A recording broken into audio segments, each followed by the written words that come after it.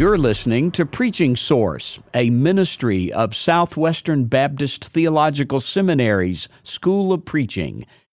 Well, Rick, we'll skip the perfunctory stuff about who you are and all of this, but you're a global entity now. Now, whether you chose that life or not, it's upon you.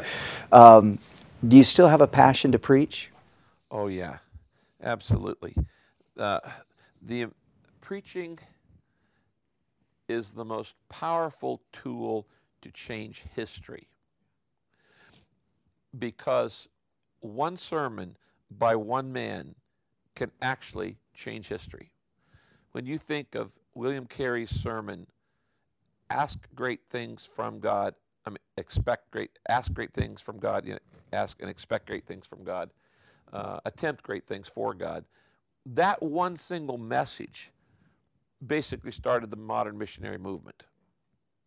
When you think of single messages by Martin Luther King, or even Martin Luther, individual messages, you could go through and pull some of those out. Many years ago, I read through 20 Centuries of Great Preaching, which is Fant and Vinson. Yeah, two of our guys from Southwestern. Exactly.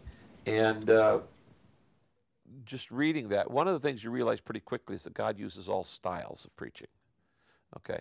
Anybody who thinks that God anoints only one style of preaching doesn't know church history, because God uses all styles of preaching. So describe your style. Well, my style, I would call it, would be verse with verse exposition. Not verse by verse, but verse with verse exposition. I don't think God cares whether you take 10 verses in a text or 10 verses from different texts, as long as you seriously deal with the text once you get there. Now, you can't use it as a jumping off thing, but there's some things that can only be taught by correlating Scripture. There is no single passage in Scripture on abortion, but you have to take passages from different places to deal with it. And one of the principles of hermeneutics that I deeply believe in is that the best commentary on Scripture is Scripture. And so when you say this and this and this and this, and you show that the whole counsel of God is part of the common theme, then you have a great wider variety. Now, I do both. I do topical exposition, and I do textual exposition. And I think they're both necessary and they're both needed depending on what you want to do. I once preached through the book of Romans. It took me 2.5 years. Okay? On the other hand, I'm doing a series right now called 40 Days in the Word. And I'm having to use scriptures about the Scripture from many different places. And so Would you fear, without interrupting, would you fear that extracting, let's say, a verse from John and a verse from James, there's so much meaning at the macro level of the book, then the chapter, and then the paragraph unit, of course, that extracting a verse from here and here and comparing them, you might miss some of the meaning in that verse that's actually coming to it from its context surrounding it? Yeah, I would, except Jesus didn't worry about it. If you look at how Jesus used the Old Testament, most people today would call Jesus a heretic, because he would take verses completely out of, quote, their context, and actually sometimes would even just take a phrase or even a word. And evidently, the way Jesus and the apostles used the Old Testament is a powerful passage for the fact that it can be done if you understand what you're doing.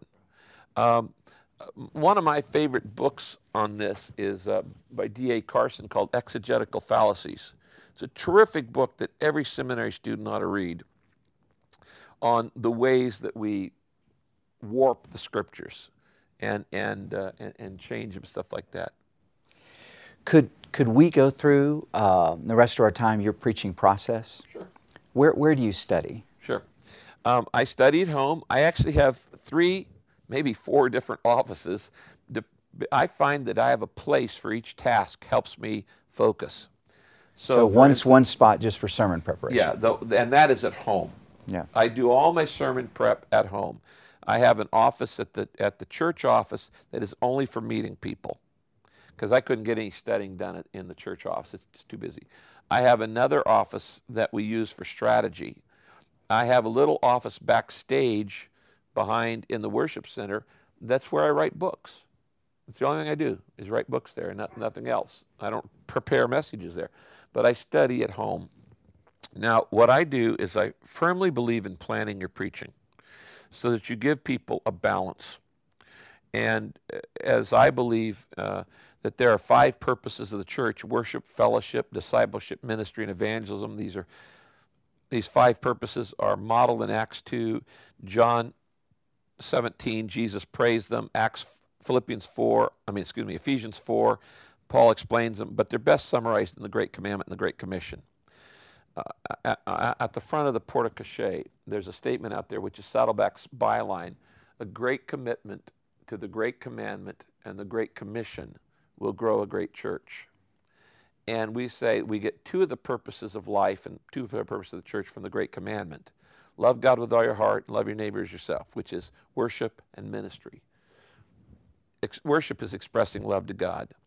Love your neighbor as yourself is ministry. Anytime expressing love to others, that's ministry. And then go make disciples, evangelism. Baptize them in the name of the Father, Son, and Holy Spirit. Bring them into the fellowship of this church. It's not just salvation.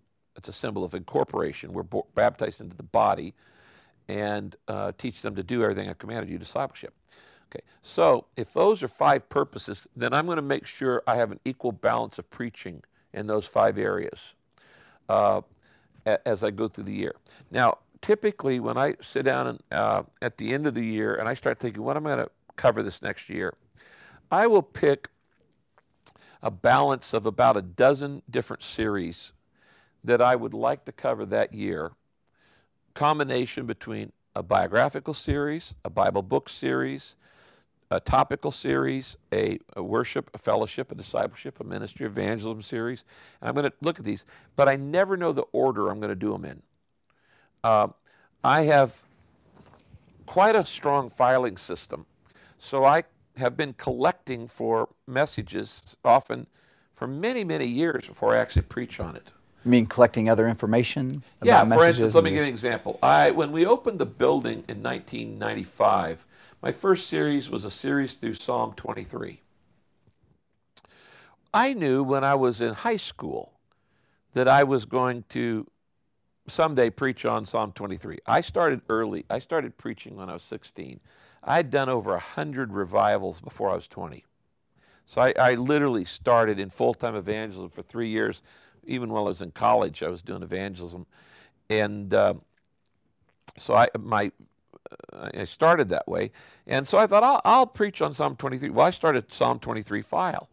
When I'd hear a good sermon, I'd toss it in there. When I get a good illustration, I'd toss it in there. When I had a quiet time on Psalm 23, I'd toss it in there. So when I actually got ready to preach on Psalm 23, I had been collecting material on that psalm for 17 years. So it wasn't like me going out and going, I wonder what I'm going to say about this. It was always, there's too much stuff. So the first thing I do is in the preaching plan, I'll lay out where I think we're going. For instance, like right now, we're in a 6-week series on Scripture. And what we're covering on 6 weeks, first we did inspiration of Scripture, was week 1, authority and inspiration. Foundation of Scripture, which was the purpose of the Bible. Then we're going to do illumination of Scripture. We're going to do interpretation of Scripture. We're going to do observation of Scripture. We're going to do application of Scripture. Then we go into a 4-week series on the tabernacle. And we cover the tabernacle. Then we go into probably a 4-week series called Under Construction, which is just going to be on your own personal life. And so that's as far as I know right now for this year. I've got all kinds of series that I've been collecting on, but I'll look at that and go, Lord, what do you want me to do next? And it often allows me to turn on a dime. I know some pastors who are so committed to their book study that they won't stop if there's a 9/11. I mean, I'm going, you're nuts. Okay, you got to have a word from the Lord when people's minds are on 9/11, stuff like that.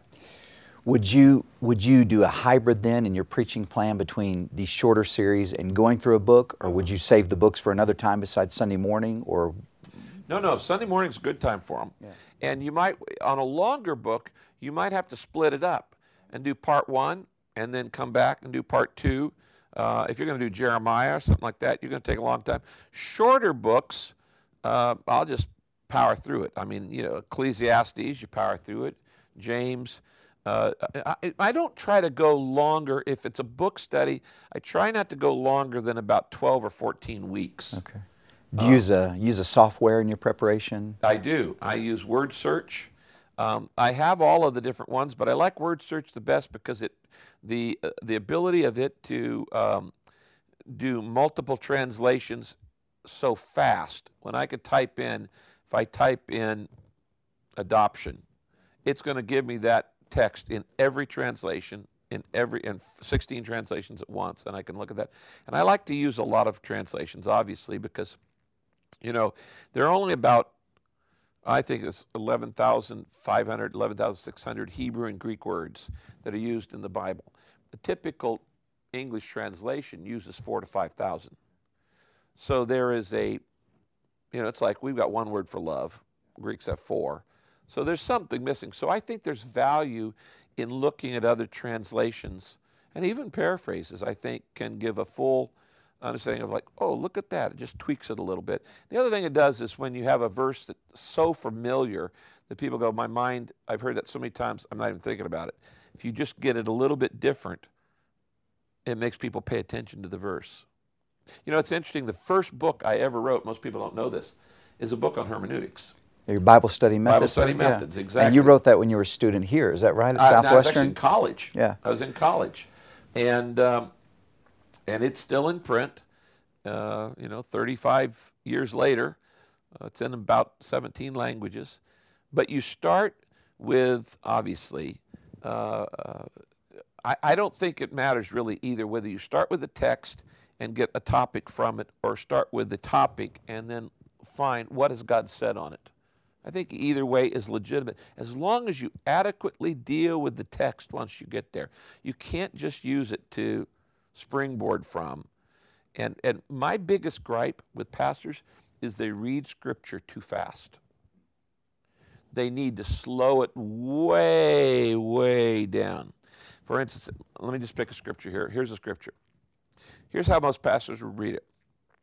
Not everyone who says to me, Lord, Lord, will enter into the kingdom of heaven, but only he who does the will of my Father which is in heaven. Now, then they slow down to talk about what they want to say about it. What have they just done? They're saying that's not important. We race through it.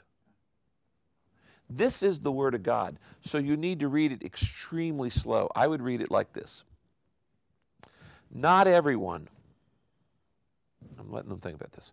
Not everyone who says to me, Lord, Lord, is going to enter the kingdom of heaven. Okay, not everyone who says that is going to enter the kingdom of heaven, but only he who does the will of my Father who is in heaven. See how much more meaning that comes simply by slowing it down. Okay, may I stop here and ask you a question? This is really what I want to ask you today. Of all the things that I think are significant about your preaching, the most significant one for me is clarity.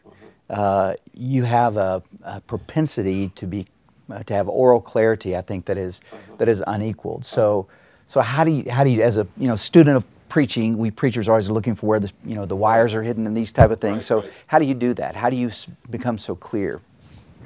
Well, you have to intend to be clear, and you have to give up the idea of being profound and realize that simple is the most profound. The simplest things are the strongest. When my kids were little, they had plastic balls and bats, and they had these Robotronic things that had 15 parts. What broke the quickest? The stuff with the multiple parts. The ball and the bat, it's simple, but it's strong. Simple does not mean shallow. Simple does not mean superficial. Simple does not mean simplistic. Simple means clear. And Einstein once said, you can be brilliant, but if you can't explain it in simple ways, you don't really understand it. And so I work extremely hard at making it simple. When I wrote, for instance, Purpose Driven Life, I didn't write it. I rewrote it and rewrote it and rewrote it and rewrote it and rewrote it and rewrote it. And each time I was saying, if there's a 15-word sentence, how can I say it in 9? And if there's a 9-word sentence, how can I say it in 5? And if it's a 5-word sentence, how can I say it in 4? And to make it as simple and succinct as possible. That's why when some people read the book, they're underlining almost every sentence, because it's almost like a book of one-liners. It's like distilled wisdom. One of the things that's good for pastors is to practice on Twitter, because Twitter allows you only 146 characters. And if you write something out the first time, it's never going to be short enough. And if you'll look at how you can say that shorter and shorter and say it on Twitter, that is actually a good practice tool for pastors, because you'll get to the point much, much quicker. And people have such poor memories. The simplest is going to have the message of getting through. Today we're overwhelmed and overwhelmed with advertising messages and stuff like that. So first thing you have to do is you have to work at making it simple. Second, not be afraid to be simple. I pastor in the second most educated congressional district in America. Number 1 is Fairfax, Virginia. Actually, it's the third now. Number 2 is Stanford, around Stanford. And number 3 is the Saddleback Valley. More PhDs, more doctorates, more advanced degrees in my area than any other place. And yet the simpler I get, the more God blesses it. So by not being afraid to do that. The fear being from your peers, internal pressure, trying to sound like something. Exactly. There's a lot of pressure in preparing messages to sound like your model, or to sound like your mentor, or to sound like what somebody else wants to do. So how do you jettison that?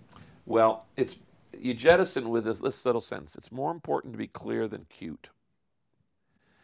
Sometimes I have had a sermon and everything started with a letter C, except that last one, and then you spend 3 hours trying to find that fourth C. Okay, and you're going, it doesn't work. Fine. Do you think the people really care if they're all C's? No, they don't. They don't. And so the issue is, what is the clearest, the simplest? I actually keep word lists that I make.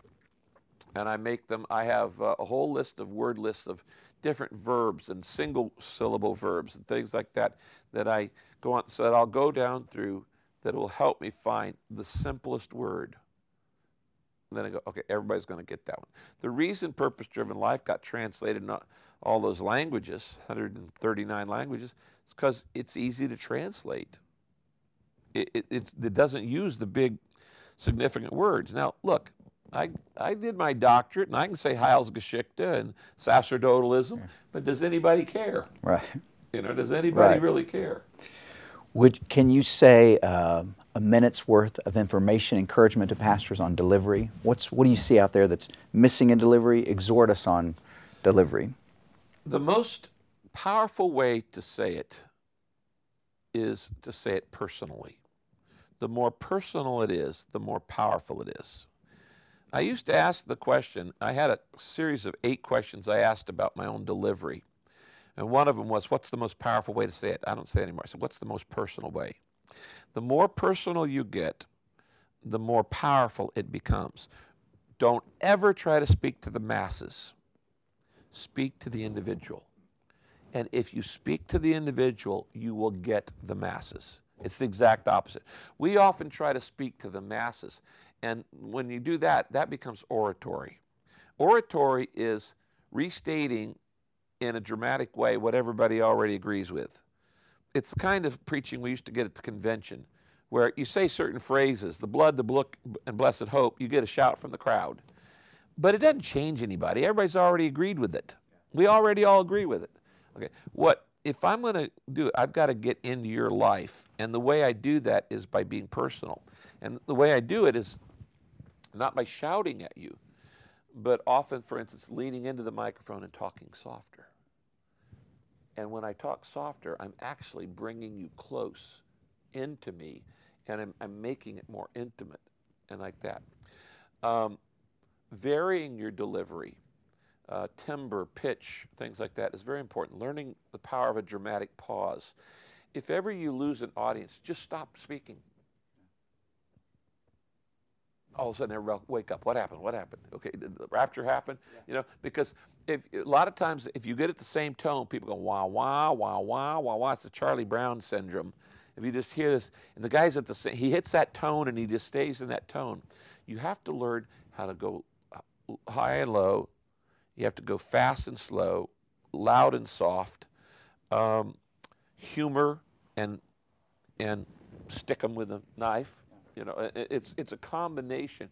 Variety is what keeps people's attention. Yeah. One historian describes Southern Baptist preaching as the greatest Southern Baptist preachers have been pastor evangelist. Yeah. This Hughes Olfenold, and he said that George Truett was the archetype of that. You would see yourself in that vein. Yeah, I would. Yeah. Hey, this has been fun. I feel like we're just getting started. Yeah, I apologize. Well, we could literally go for days on this one because I've read about it so much, I've thought about it so much, I've studied about it so much.